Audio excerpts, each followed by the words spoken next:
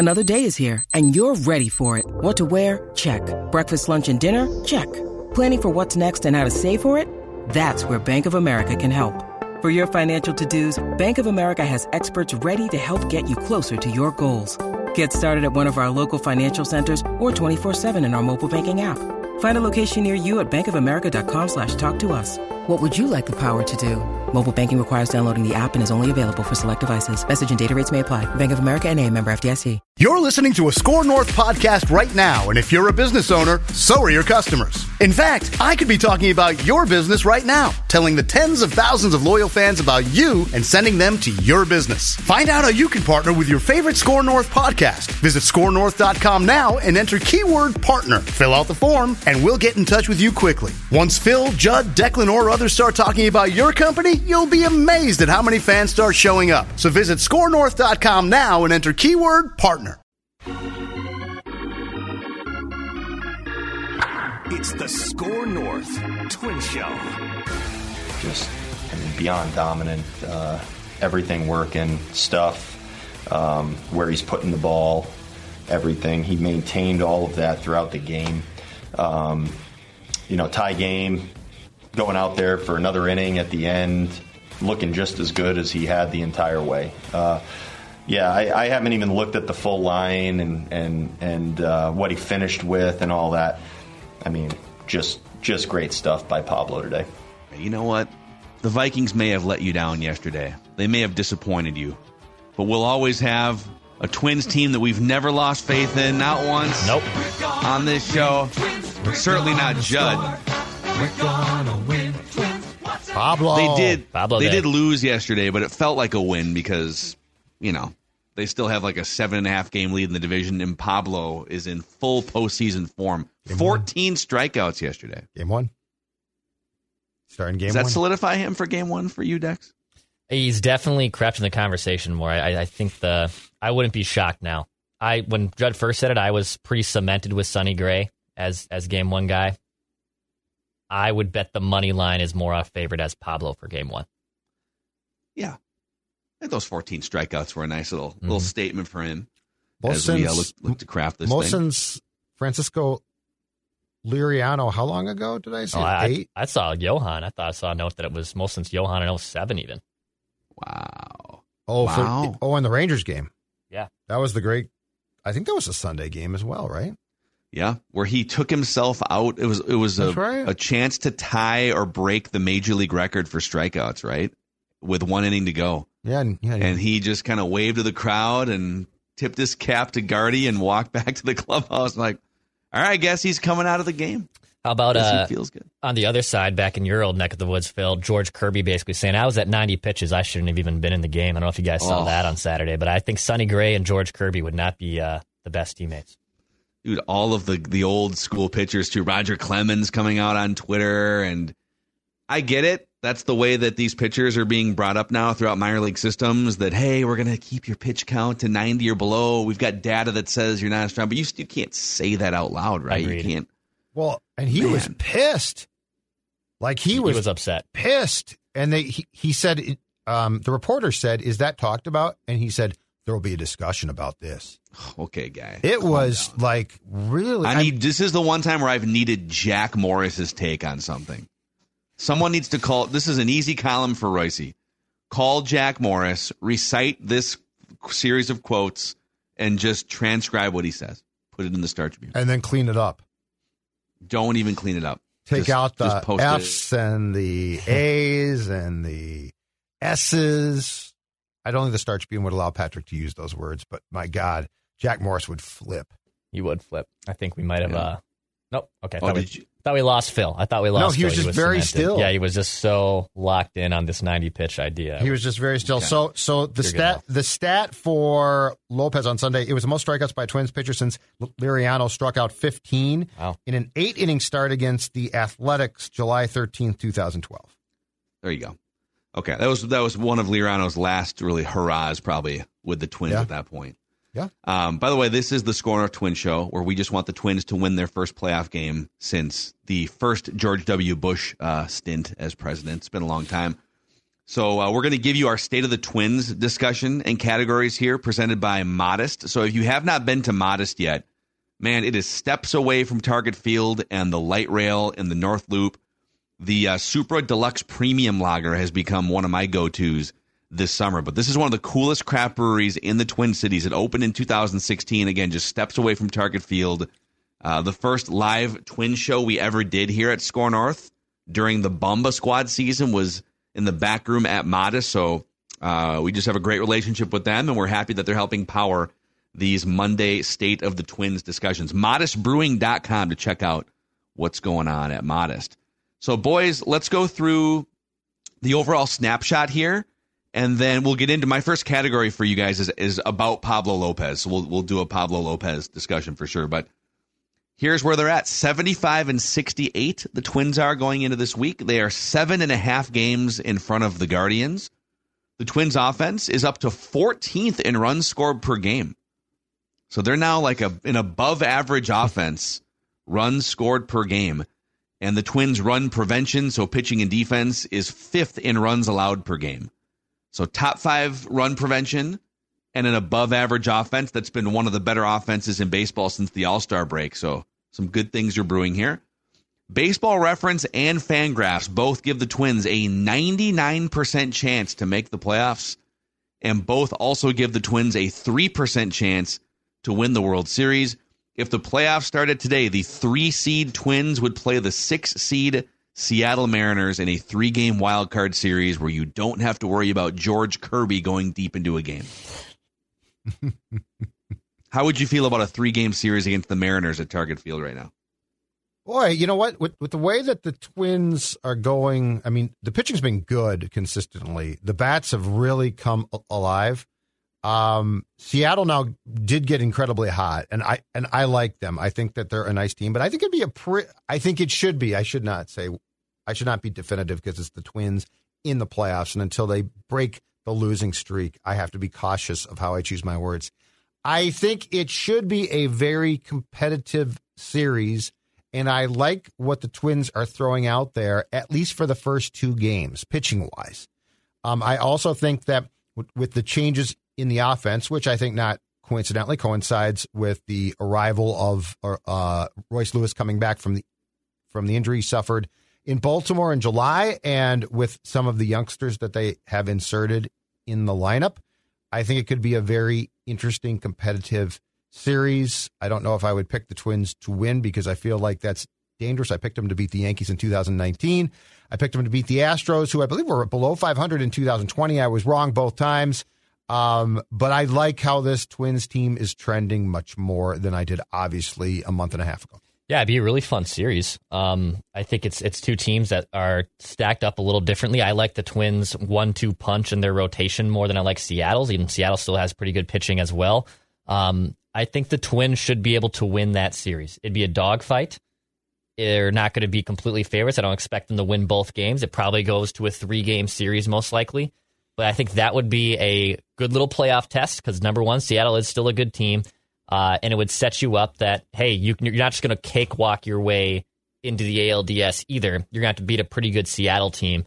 So I think that'd be a blast, man. Just as a baseball fan, I mean, I love playoff baseball, and I think that would be a really, really fun series.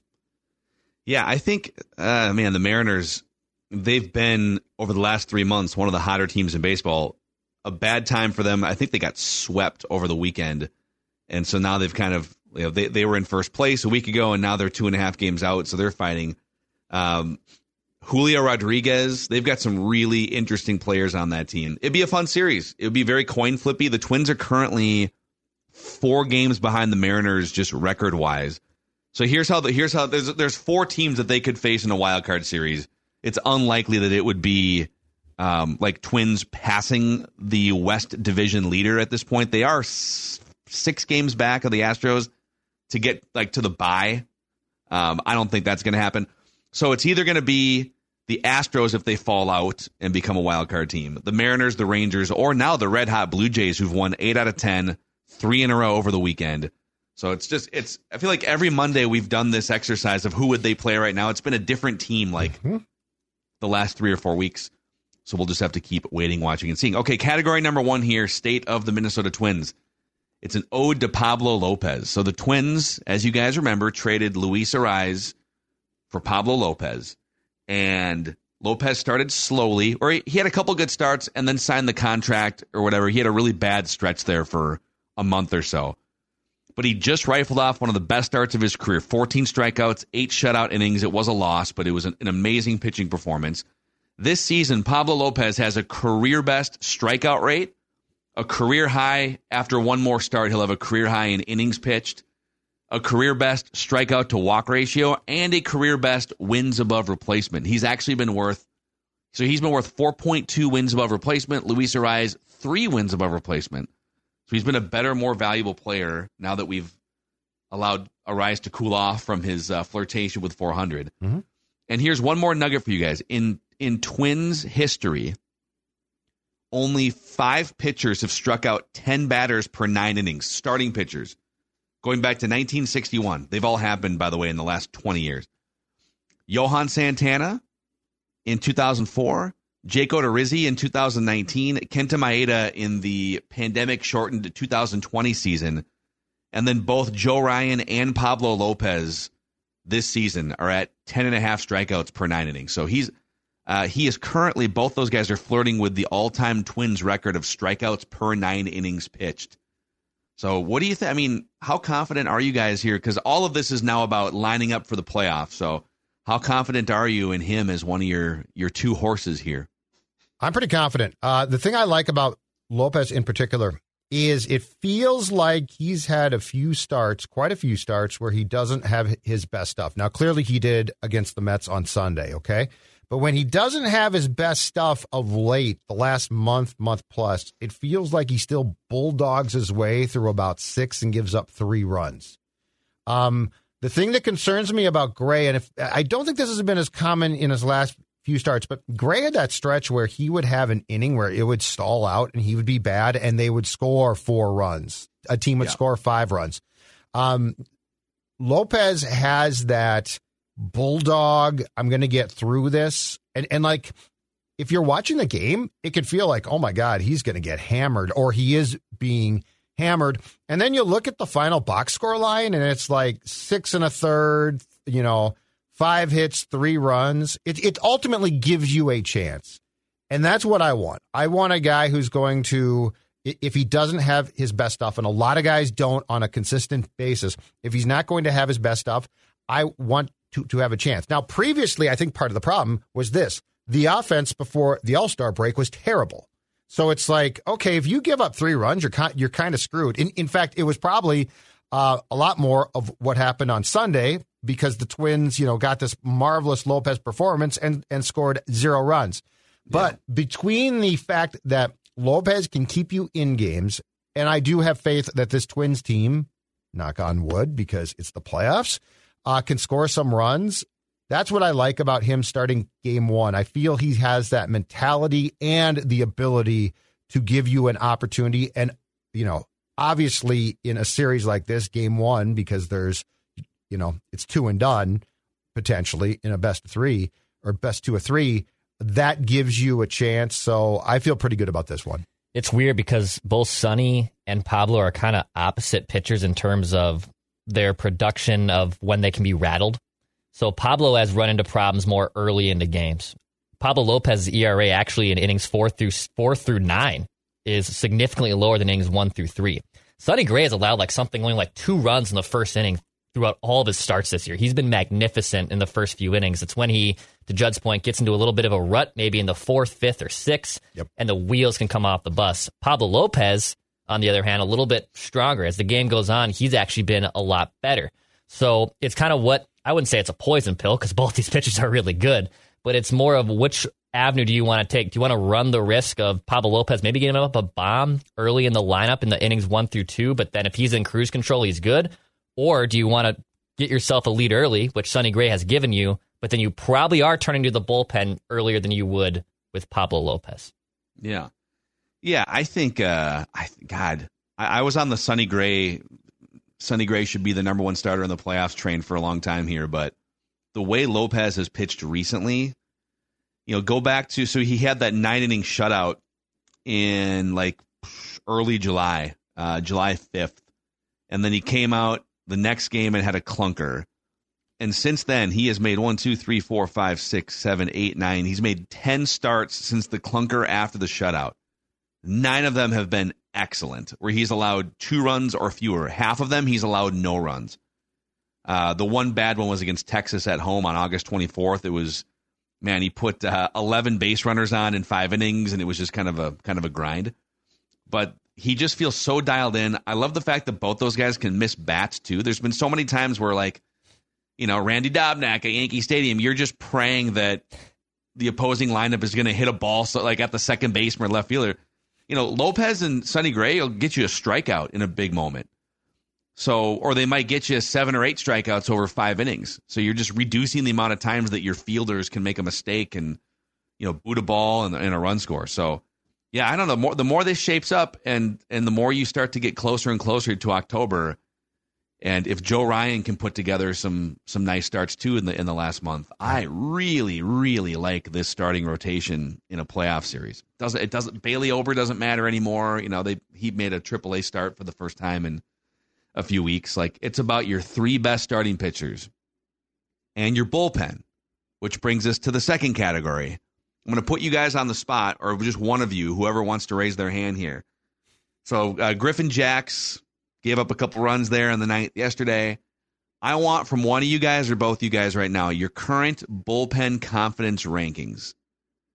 Give me in order, however far down the list you want to go, in order of how confident you are in the Twins relievers. Go ahead, Dex. And you can include, like, if you want to put Kenta Maeda in the bullpen, Louis Varland's in the bullpen, you can include those guys.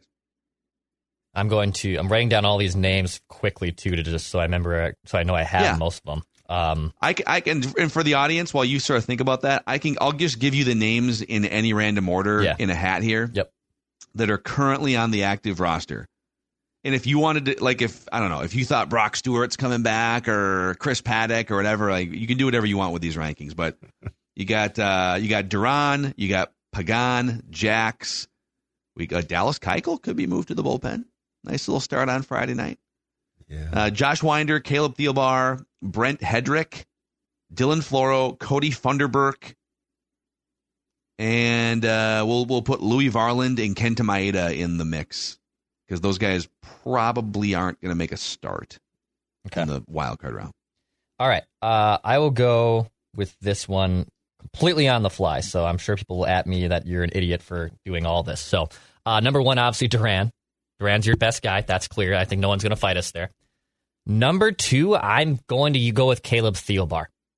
I thought about Pagan. I thought about Jax, but they're combustible. Thielbar, although a very lights-out lefty guy, I know what I'm getting in that pitcher more than I do with Pagan and Jax, who are more prone, in my opinion, to meltdowns. Mm-hmm. So Thielbar, just in a trust level, I think that's kind of how I'm looking at this, too. Like, as a trust level, I trust Thielbar as the next guy out of that pen. Third for me is Pagan now. Wow. I really think so. Really? Yeah, I'm going to give it to Pagan here. He has turned things around. The thing that probably scares me, and it reminds me a lot of Pagan. The season Pagan's having reminds me a lot of like a classic Jesse Crane season for the Twins, where Jesse Crane would have like 4 months of dominance, but he would give up the worst possible long ball in the worst situation. And that feels like Pagan too. So, but that's been his career too. He's been better this year. Man, this is the best he's been with the Twins. Yeah. I don't know, but it's hard to fight you once you get past Duran, what order you want to put some of these guys in, but I don't know that I can trust him with. Well, yeah. But also, this guy, I'm just going to say that, like, he's going to have to pitch in the playoffs. Like, you can't not use him, and he's going to probably come in and be come into a high leverage spot, and he's probably going to have to get an out.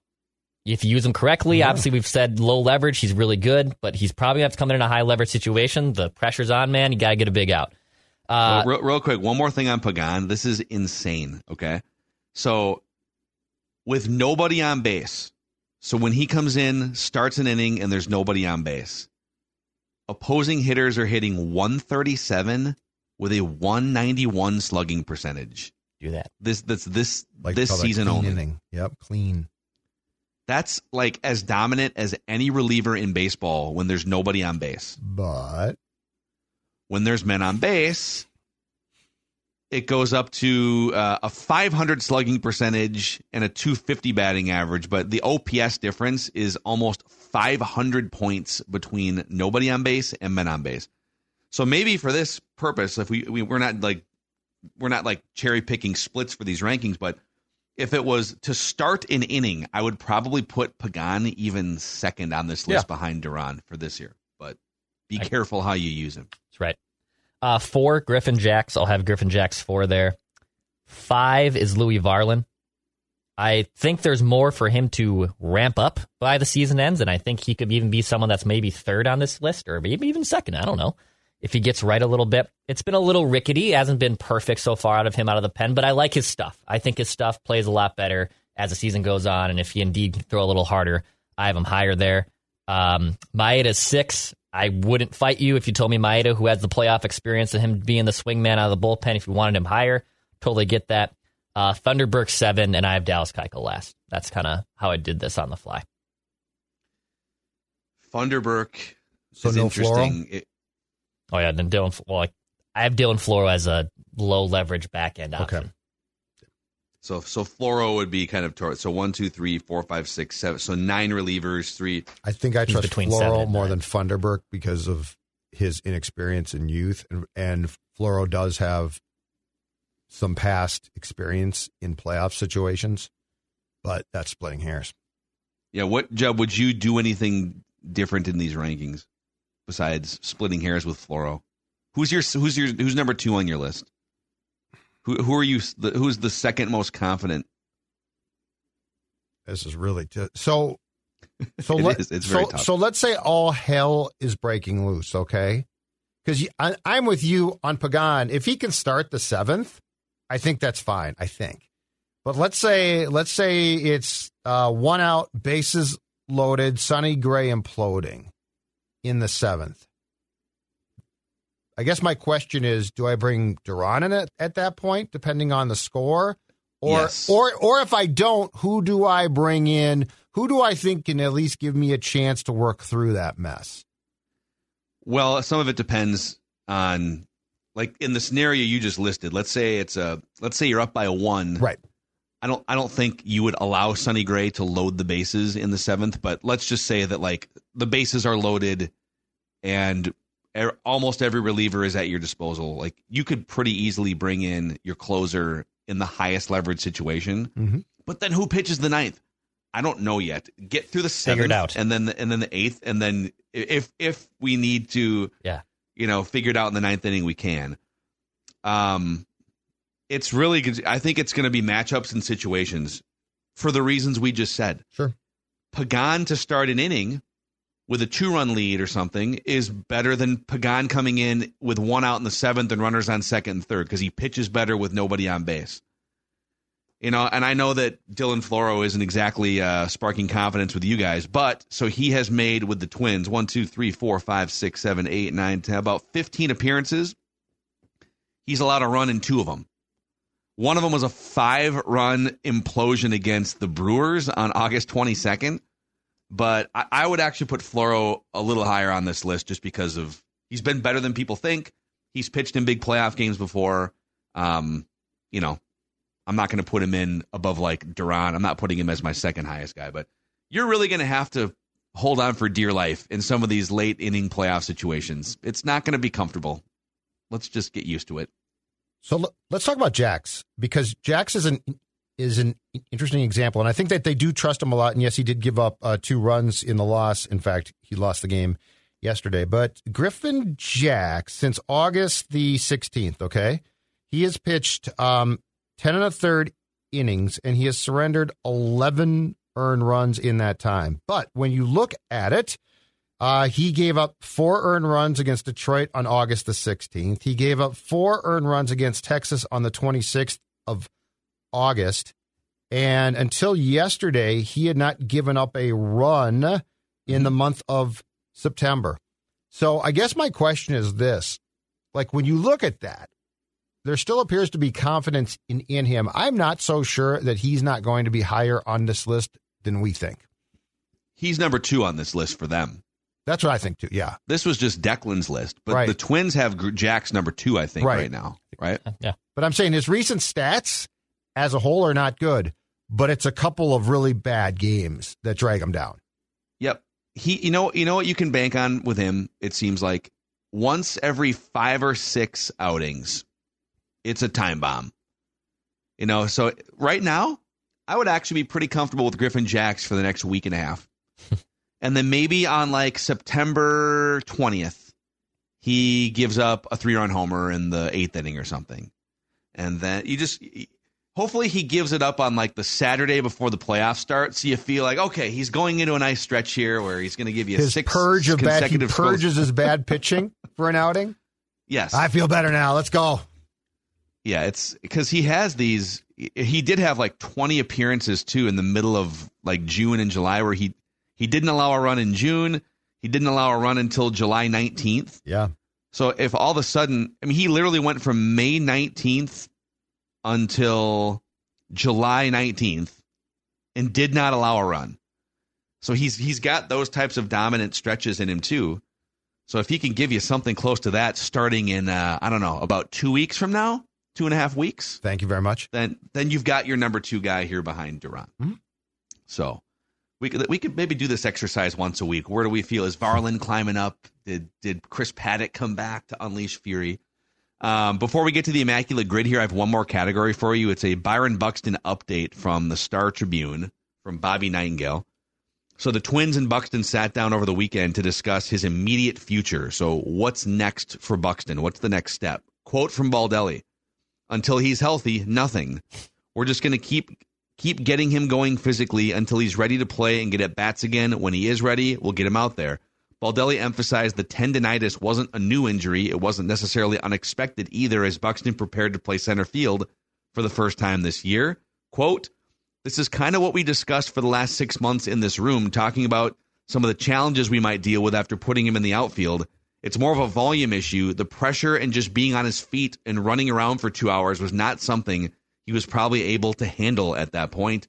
That doesn't mean he's not going to play for us. We're anticipating him working his way back and taking the field for us before the season ends." Which means he is, if he does return for the playoffs, the DH. Which, again, I don't like gumming that up with one guy. But look, this is what the Twins, and I think we actually, for as much as we and me in particular probably have been super critical of this team, this is what we've talked about in sort of defending them. Byron Buxton went and stood in the outfield for 7 innings last month, and he couldn't do it. Yep. He took a day off. He DH'd the next day, and his knee started to bark. This is what the Twins have been telling us. Like, they have been, where he was playing, DHing all the time, was as transparent as you can possibly be. They're literally telling you he can't play, he can't stand in the outfield. Yeah. And we're all like, well, I mean, you should try it. And so I think the Twins said, okay, we'll try it. And he can't do it. So he's either going to DH or not come back. And I don't know, like, the knee could be bad again. I have no idea. But I mean, this is, to go back to what you said last week, Phil, because it's exactly right. This isn't a question to me of the playoffs. It's not a question of 2023. This is a question of what's next for his career. Because if he can't stand on that knee now, he had surgery last year. What makes us think that it's magically there's going to be something? I mean, my guess is long term for his life, he needs a knee replacement. Yeah, it's also just, I think what they have to be careful about here is they've got some good things going. They're playing better than they've played really all season. They've won multiple series in a row. They're setting things up for the playoffs. There's been times where even as the DH, like, he can't make contact for weeks on end. So how much do they want to try and, like, how much of their mental bandwidth and their resources and everything do they want to spend trying to shoehorn him back into the lineup? Right. Do we even know that he's going to be an impactful bat? Because to me, I think, like, Kirilloff getting back and Kirilloff looking like the old Kirilloff, and he's getting some at-bats now, in this lineup, that to me is going to be more important than Byron Buxton. But I mean, if Buxton can be around, and I'm not going to devote every single DH slot to him in the playoffs, but if it makes sense against the right pitcher, Okay, but if after the first 2 at-bats, he just can't do it or he's sore, like I don't want this whole Buxton injury saga thing to derail something that looks like it could be interesting in October, I guess. That's my point. And the thing, too, is Byron Buxton right now, look, I know that when he connects at certain times, he's got a ton of pop, okay? And this is the saddest thing. If you think about this, every one of his real strengths, which was to change the game on the bases, right? Which was to ground the ball to shortstop and miraculously beat that play out. That's all right now probably gone. Yeah. And so if you tell me, well, yeah, but if he gets hold of a pitch, hey, that's great. And to your point, if you have evidence that he hammers a certain pitcher and the Twins are going to face that guy, knock yourself out and play him. But if this is just like, well, we're paying him a ton and he's Byron Buxton, he has to play, I'm with you. That's folly. One thing that I feel like the second half has changed, and again, my belief is Royce Lewis has had a huge role in changing this, is the feeling of this team is different, and it feels more cohesive. It feels like it's having fun. There was a stretch there where this team felt like it was not having any fun. That's all changed. And I'm not blaming Byron, but I am blaming circumstances. And I do not want them, because he's Buxton, to try and, okay, he's back, can't play center field, he's going to DH. You have a lot of guys who you have plugged into that role who have been productive. So, the Buxton thing is sad. As a player at his best, I think he's absolutely worth the price of admission. But, yeah, if you are going to twist yourself into a pretzel to make sure that he's getting what he wants, that's not going to sit well, I don't think, with a lot of guys in that clubhouse. Yeah, if he can be sort of an added bonus and, all right, he's not necessarily integral to postseason success, but, hey, if you need a Kirk Gibson moment at some point, you're going to bring him up, tune up the band. Like that, to me, he is a complementary piece to this thing right now going forward into October and 2024. So, all right, we have an immaculate grid to get to here in a second, presented by our friends at Finch Home Solutions, Judd. Oh, look at that. Look at that. When you see that Finch Home Solutions van, Phil, what do you think of? I think of that's exactly noise. That's exactly right. And I think of electrical problems being solved, most importantly. And that is why Finch can show up at your home. And I've been saying this for a while now, but big or small, if you have a house that needs to be rewired, guess what? Finch to the rescue. If you need an outlet installed, Finch is going to fix that as well. Cody and his team do an absolutely fantastic job. There is no job too big or small. Here's the thing, too. They're courteous. They're professional. They're going to tell you straight exactly what needs to be fixed without a bunch of mumbo jumbo. They are going to get the job done, and they're going to be quick. That is another important thing. Look, Sports Dad has allowed Finch in his house, and if Sports Dad allows that, then you should too, because they do a fantastic job. One phone call away, 612-357-2604, or FinchHomeSolutions.com. FinchHomeSolutions.com to the electrical rescue, and make sure that you tell them the guys at the Twin Show told you to give a call. And also the Score North Twin Show and the Immaculate Grid presented by our friends at Livia here. It's a good time of year to lock it in here and get maybe in the best shape of your life. Drop that weight. Drop that excess weight. Look at the guy on the left. Look at the guy on the right. Yeah, that's the same guy. They're both Sports Dad, but what's the difference? You're saying, I can't put my finger on it, but the guy on the right looks pretty doggone good, right? Well, that's thanks, as Phil just said, to my friends at Livia Weight Control Centers, which has just been named Minnesota's best weight loss program for the third year in a row. So, yes, I am telling you that they do fantastic work. Helped me take off 40 pounds a couple of years back, but I'm also telling you that many more agree. Best weight loss program, 3 consecutive years. And right now, here's the deal, 3 months free. That's right, 3 months free. 3 months for you to get in great shape, to lose weight, and it's free. You're just starting a weight loss journey that I guarantee you is going to work. 855-GO, Livea, Livea.com, Livea.com. Check them out. This is Tom Bernard. Can't get enough of sports talk with Phil Mackey and Judd Zolgad? Tune in to the new Tom Bernard Show podcast Monday through Friday as Phil and Judd join me to discuss the latest sports headlines, and whatever else comes to mind. Just download the Tom Bernard Show app wherever you get your podcasts or visit tombernardshow.com. It's another way to get more from me and Judd talking sports and having fun with Tom, and it's all at your fingertips. Download the Tom Bernard Show app now and join the conversation. Sorry, I'm a professional who knows where the on-off button is on my microphone. Bill, you're muted. Check them out today. All right, it's time for the Immaculate Grid Challenge here, where we're going to put 7 minutes on the clock. It's just our own time constraint, so we don't sit here for 5 hours and take up your time. I knew it. Judd's going to be pissed off. Okay, Judd's gonna complain about the grid. Judd likes to complain about the things he loves the most. So here's what we're looking for. We're looking to go 9 for 9. It's a tic-tac-toe board of baseball history. We're looking for a Pirate who was once a White Sox, a Pirate who was once... Wow, there's actually one guy that I think fits all these. A Pirate who was once a National or an Expo, and a Pirate who was once a Royal. We're looking for a White Sox who was a 200 strikeout pitcher, and a White Sox who hit 300 in a season. Wow. A National or an Expo who was a 200 strikeout pitcher and a 300 hitter separately, and then a Royal who struck out 200 and also hit 300 separately. I can tell you. Oh, yeah, Judd, go ahead. How do you feel about this? Go ahead and complain, and then we'll start. I would like a second team up top there, and then one of those two categories left in the third one. That's it. That's all I got. Okay, cool. Sounds good. Go ahead, Dex. I can tell you, there's 3 former Twins for all 3 of these left squares. Yep. Well, let's start the clock here and see. Let's see how far we can go. So, I mean, Justin Morneau, Francisco Liriano. Oh, yeah. Liriano might be more rare than Morneau. But Morneau spent the least amount of time with both teams. Like, Liriano was with Pittsburgh for, 4 years. Okay. Yeah, I feel like Morneau, who ended with the White Sox, only spent... Still regrets it, by the way. Let's do it.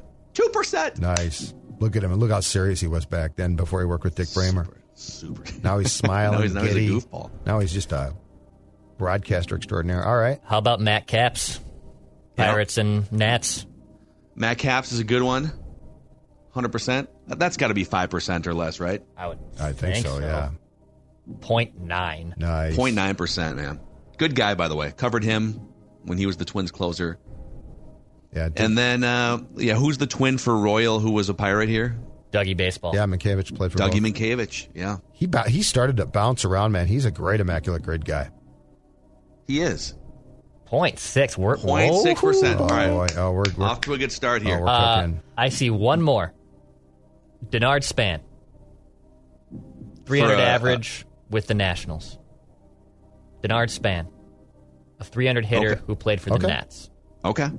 I know he played for the Nats. You're confidently saying he hit 300 with the Nats. Yes. I'm buying it. I'll buy it. You're super confident, so we'll trust you. And if I'm buying it. All right. 0.5. Okay. Attaboy. Wow, Declan. On fire. You're cooking. This is like Michael Jordan against the Blazers in the first half, where he holds up the You're absolutely does the shrug cooking. sign. Let's keep going. There might be some other Twins here. Maybe not. 300 plus season for the... So we need, let's go 300 hitter seasons here. We need literally any Royal or any White Sox that hit 300 The in a killer of season. the Twins. Mike Sweeney. Let's table some of these names. Okay. Sweeney. Yeah, with the Royals, it's... Here's a question for you. Remember that, because I'm looking for obscure here. Do you guys remember that shortstop, that flash-in-the-pan shortstop from 20 years ago, Angel Baroa? Mm-hmm. He was a Rookie of the Year. What about David DeJesus? Didn't that... David he was DeJesus? another, random good guy Did in he hit those 300? horrible Yep. teams. Pretty sure he hit 300 a couple times. Again, we can throw. We got plenty of time here. Let's. I've got a little list of names here. David DeJesus, Mike Sweeney. I mean, obviously George Brett. Right. Yeah. I mean, we go. And I feel like Hosmer or Moose may have done it. Those are going to be relevant. Hosmer probably did it. Moose was more of Moose a. probably did. Hosmer did. Yeah, Moose had more power. No, Billy Butler. Billy Butler. Oh, Billy Breakfast? Billy Butler. Country Breakfast. Country Breakfast. Yeah, that was a great nickname. What about back in the day, Johnny Damon? Maybe. Yeah, maybe. He probably did.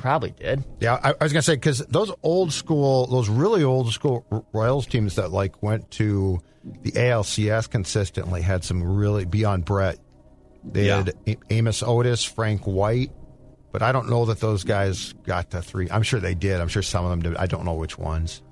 What about White Sox who hit 300? Bill, okay, here's one where there's some old names. Did Napla Joy play for the Cubs or the White Sox, or neither? I don't think either. I think he played for the A's and the Phillies, right? Okay. Was Scott Pasednik, who was their leadoff guy for those was he a 300 hitter? That I don't remember. He's Former still Brewer, 60 too. bases in here. I mean, Frank Thomas hit 300. There's answers here. Tim Anderson just did it. I'd be high. Yeah. Bill Melton did it. Richie Allen.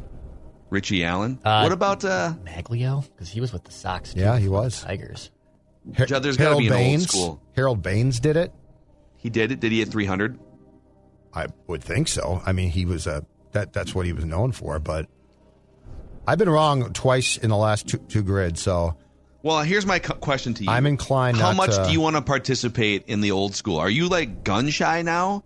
Well, I got to be careful. I got to get my mojo back. Stella got his group back. I need my mojo back. I feel like when Fonzie stopped being cool for a while, and he had to take off the jacket, the cool jacket, because he had to get his mojo back. Okay. Well, okay. Let's go to we got a bin of names here for the 300 hitters. Right. So for an Expo or National, the strikeout 200. I'm thinking. Pedro Martinez, Randy yes. Johnson. Did Randy Johnson do it? Dennis Martinez. I was going to say Gio Gonzalez. He had a great run there with them. He even got Cy Young votes a few times. He almost won one in 2012. He was really good, and he wouldn't be the first beaten path of guys. Yeah, then I like the Gio one. Okay, I either like Gio or Dennis Martinez, but El Presidente. I'm gonna be wrong with Declan on this because Gio and he was an innings guy too. Yep, 3%. Oh, I can get Javier Vazquez with those mid-2000s Sox teams. Yep, he would have also fit. I think he struck out 200 with the Expos as well. Yeah, this is where I was wrong with Jim Palmer. Just really, really shook me. 2. Oh, we are 2%. on This is great, dudes. Right now. So Royals who struck out 200. Zach Greinke is the no-brainer. So we know we can be immaculate here. It's about rarity score. Oh God. We got 2 minutes left. We wasted some time. I'm putting stoppage time on the clock. Ooh! All right. Waste a lot of time. So Royals Kevin 200K. Napier? David Cone? David Cone. He had a couple stints with the Royals. He came up with them, and then I think he spent some time with them in one of their good seasons. And Conehead was he a strikeout dude? Did he strike out a lot, though? Nobody before 1995 was like a real strikeout dude. In terms of that's what scares me. Statistics. That's what scares me with Cone. We know Greinke. Yeah, then just do Greinke. But I bet that's going to. But it's going to kill our rarity score. It's going to be so high. Let's do that one last. Let's do it last. All right. Okay, so here's the options for the Royals who hit 300. Mm-hmm. Okay. Mike Sweeney, David DeJesus, George Brett, Billy Butler, Johnny Damon. We've thrown those names out. Dude, we're rolling right now. I think we have to try David DeJesus. Okay. Dex, I feel like Judd's shook right now and almost doesn't want to participate because he's failed 2 times in a row. I also don't like this portion, so I don't want to be wrong here. All right. David okay, Kirk Cousins. I don't want to be wrong. Oh, 0.4. Bang! Oh, wow. Bang! Let's go. David Days. Okay, White Sox who hit 200 or who hit 300. The names we've thrown out are Frank Thomas, Harold Baines. I think Ray Durham might have done it. Scott Podsednik. Ooh, Ray Durham's a good one. What do you want to do here? Podsednik, I don't remember if he hit 300. He might have, but Ray Durham's not a bad one. Scott Podsednik had one huge year with the White Sox. But I don't know if it you feels like said, he hit 290 or something. Who was the Hall of Famer? You said Harold Baines, right? Baines was a really good power hitter, and I'd have to take Judd's word for it on the 300. What about? Yeah, I feel like Sednick would be good. Even Konerko, that would be high, but Konerko had some huge seasons for them. Big power guy. like a 280 kind of. Yeah, and Maglio was probably good there before. Like, there's options here. So I guess what do we want to burn? This is one, by the way, we know we're immaculate. We're not gonna abide by the time frame anymore. Oh, we've called the time frame off. I like it. Because we know we could just plug in Frank Thomas and Greinke and be immaculate. So let's try and be rare. We also have to get going here because Boone's. I told him between 11 and 11:10, so we're okay. Yeah, he's getting itchy. Should we try Pasednik? Or would you rather go like Maglio or Konerko? I would say those are probably safer. Yeah, Konerko's going to be higher, but it's definitely going to keep you immaculate. Where are we at right now? 2, 4, 5, 8. We're literally like below 10% rarity score right now. Yeah. I would say either Pasednik or Durham if we want to keep pushing down the rarity score path. I think Scotty's our guy. All right, come on. All right, let's do it. 2. Yes! Oh, nice. 2%, dude. Let's go. Nice. Holy crap. All right. So now we need a Royal who struck out 200 in a season, and we know Zach Greinke did it. Who was the other 90s guy you said? Kevin Appier. Oh, what about Tim Belcher? Mark Gubiza. But I don't know. Again, this is where I was off the track. David Cohn last week. I don't trust Cohn. This was where how much would Greinke kill this? The Greinke's going to be like 60, 70%. It's going to be so high. I'm fine sacrifice. Like I'm fine taking a chance here. Cohn, Kevin, Gubiza, Appier. Who are their starting? What about who are their starting pitchers when they won the World Series? Oh, it was a bullpen. It was their incredible bullpen. Saved their ass. They made a huge. I mean, they traded for Johnny Cueto. Edinson Volquez? Did they have Edinson Volquez? I don't think he got to 200 with them. I think we try Appier. That one is the one that I trust. Kevin Appier? Okay. Holy cow. He was more of a pitch to contact guy, but he threw a lot of innings. Okay. Here we go, boys.